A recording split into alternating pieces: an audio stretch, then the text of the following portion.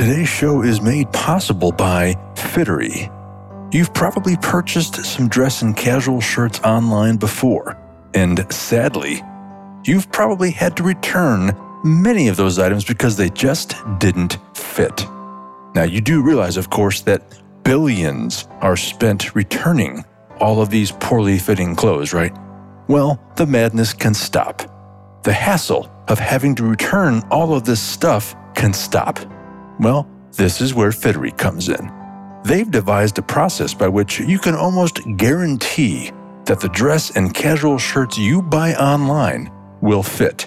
And from brand names you'll recognize: Brooks Brothers, J. Crew, Lands' End, Ralph Lauren, to name just a few.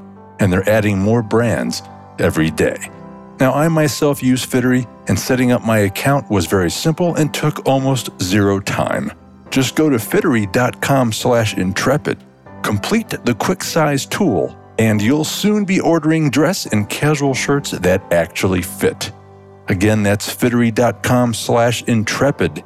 You'll love Fittery, and you'll actually enjoy and look forward to ordering clothes online again.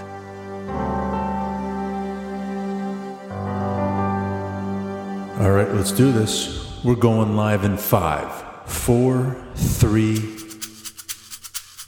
Welcome to HR Latte, your connection to all things HR. Today's great HR department is foundational for today's successful business.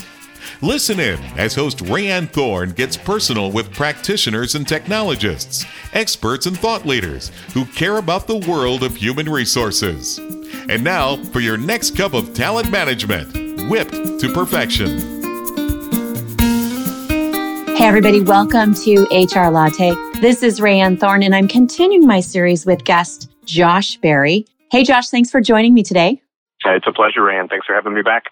I know that you are producing this really great series about HR killing your innovation efforts, and we're going to pick apart that series that you're producing and talk a little bit more about that topic, about HR, about innovation, and all the great and not so great things that are happening between these two things that, especially those of us that work in HR technology, think, oh, how could HR possibly be killing innovation efforts? You know, innovation needs to be there to help HR. A lot of times we figure out, though, that along that way, HR isn't always assisted by technology. And so now we're hearing something a little bit different. The opposite is HR hindering innovation. So in this part of the series, Josh and I are going to be talking about incentives. So I want to kick this off, Josh, because one of the things that I've heard you say and write, seen you write, is that HR needs to look at restructuring incentives and metrics. HR needs to understand that they are possibly responsible for this type of problem. They need to look at themselves differently.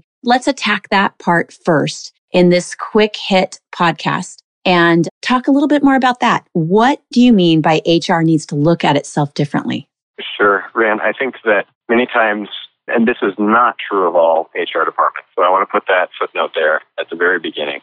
But for a lot of human resources or talent departments or people services groups, they see themselves as the protector, and in the past was always the risk mitigator, if you will. And innovation many times is all about giving people the opportunity to be able to fail, to be able to try, to be able to take risks, to be able to learn.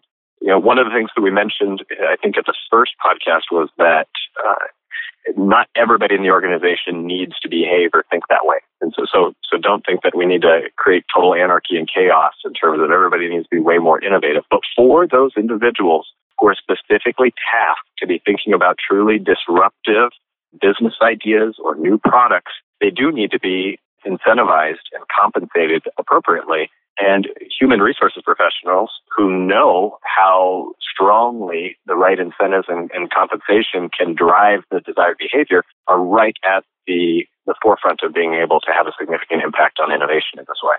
Okay, so if we insist that HR needs to look at itself differently, I mean, we know this. We know this from talking about it, writing about it for years. You've been involved with it. I've been involved with it. Many of our listeners have been involved with trying to shift the thinking of HR and how they view themselves, where they lie within the organizational structure of a business. right? It has shifted. It has changed. So let's touch on incentives now. One of the things that you have written is that most internal performance incentives are based on short-term objectives, resulting in managers and employees being incentivized. So give us an example of what that would be like. What is a short-term objective?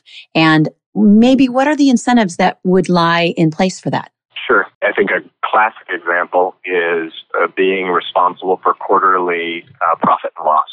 Again, absolutely essential for the vast majority of managers or leaders in an organization. But to hold the team who's accountable for innovation or a brand new product that's not even proven to the same profit and loss types of criteria is really a detriment to what they're doing, as well as moving to that too quickly. I'll give you a great example. There is a company that I was working with who works a lot with schools. They, through their innovation team, came up with the idea to actually create an easier way for families to be able to get school supplies directly drop shipped to their door. So no more going to Target, going through the list for Miss Smith's classroom and picking everything off the shelf. Just through one click, you can have all their erasers and pencils and everything drop shipped directly to your door. So they were able to test that out with 20, 30 schools. And there was a big rush right away from the parent organization to start to say, great, now that you've actually proved there's revenue there, where's the profit? And so if you had bonuses or if you had performance goals that were linked to potential salary or compensation increases that are too quickly attached to profit, you could start to short circuit that, because that particular organization, when they were only at 20 or 30 schools, they were still having to learn so much about if this was a viable business and what the right way to do the business even would be. And so that's just one small example of maybe too quickly jumping to focusing on giving people strong P&L incentives when maybe you need to be focusing more on other aspects of the business model at that time. And that makes perfect sense. I think we forget when you're with an organization that is driven by innovation, that is driven by trying something new, being flexible, being agile in their efforts to grow and create a company that is different, that is the quote unquote unicorn in their particular arena or marketplace. We can sometimes push too hard and forget that we need to slow down a little bit. Let's understand that it takes a little bit longer than normal. We're going to take a quick break in this Key Point podcast. But when we come back, we're going to talk about structuring incentives a little bit differently. HR Latte is brought to you by Dovetail Software, a SaaS-based HR case management and help desk solution to ease today's HR departments into tomorrow. Simple but powerful real-time employee engagement, knowledge management, and detailed analytics empower human resource departments and shared services teams to effectively handle any type of employee interaction. Dovetail Software, by HR, for HR. Hey, everybody, and we are back continuing this Key Point podcast with my guest, Josh Berry. Josh, before we jump back into our topic, I forgot to allow you an opportunity to introduce yourself. So could you do that real quickly? Sure. My name is Josh Berry. I live in Nebraska. Currently, I own and am a primary consultant on a corporate innovation team in which we help mid and large-size organizations understand and execute on innovation through a lot of training and consulting and research. Many times that touches into strategy and tactics, but also culture, which is kind of where this whole passion for trying to understand HR's role in innovation is. Before that, I spent well over a decade working in specifically talent acquisition consulting and helping out with assessments and organizational design strategy and whatnot for a variety of different industries. Josh, you and I have known each other, hard to believe now, for a year. I met you in Nebraska, the Silicon Prairie, as it is being called, in Omaha at Social HR Camp just about a year ago. And you've been a guest a couple of times on HR Latte because I love your focus. I love what you are talking about, what you are writing about. And to wrap up this particular Key Point podcast, I want to ask you one last question, and that is about structuring incentives. So you have said that HR needs to look at structuring incentives and metrics to support innovation's longer time horizon. So what does that mean? And let's talk about another example. Can you give us an example of a restructuring of those incentives? Sure. I'll give you kind of two examples of it. And they both come back to that old adage, I think, that we use as HR professionals, that what gets measured gets repeated. And so you want to figure out what is the behavior that you want repeated at which particular stage. And so we've helped a couple innovation teams understand that at those early stages where you're asking more, should we do this idea? Not how to do this idea, but really running the tests and experiments to understand, should we pursue this idea? You can still use traditional milestone or performance objective type goals and attach those to compensation, but they're more unique metrics. They might be metrics like number of ideas considered, or it might be things like on a particular idea, how many unknown to known assumptions do you have? And specifically, we can talk about that in another episode, but that's specifically saying, here's the things that I'm assuming are correct of why we should do this. Now, how quickly and how efficiently am I going through and checking off and getting more clarity around some of these primary assumptions around the business model? So those are metrics that you can use, that you can drive the types of behaviors that you might want. The second example that I'll use is many times when you're getting people who want to lead these projects, they are more entrepreneurial minded. And so they want to be a part of the upside of something going big.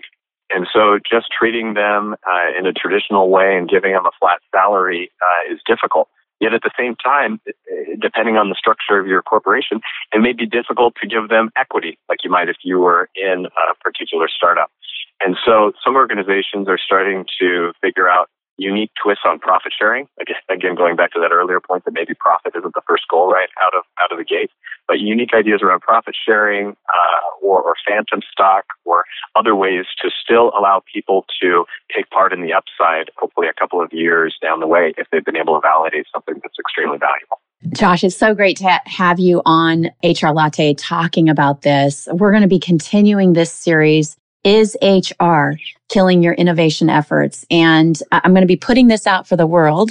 And I would love for the world, anybody that has any questions or interest in this topic, to send in some questions. This is going to be an ongoing series. So far, we have 8 scheduled, but it could conceivably last a little bit longer. As you know, Josh, there's so much to talk about when it comes to this topic. Our next Key Point podcast will be talking about failure and the fear of failure and how innovation can be a messy process. So we'll attack that topic next time when we continue this series on Is HR Killing Your Innovation Efforts? Josh, thanks for joining me today. Thanks, Rita.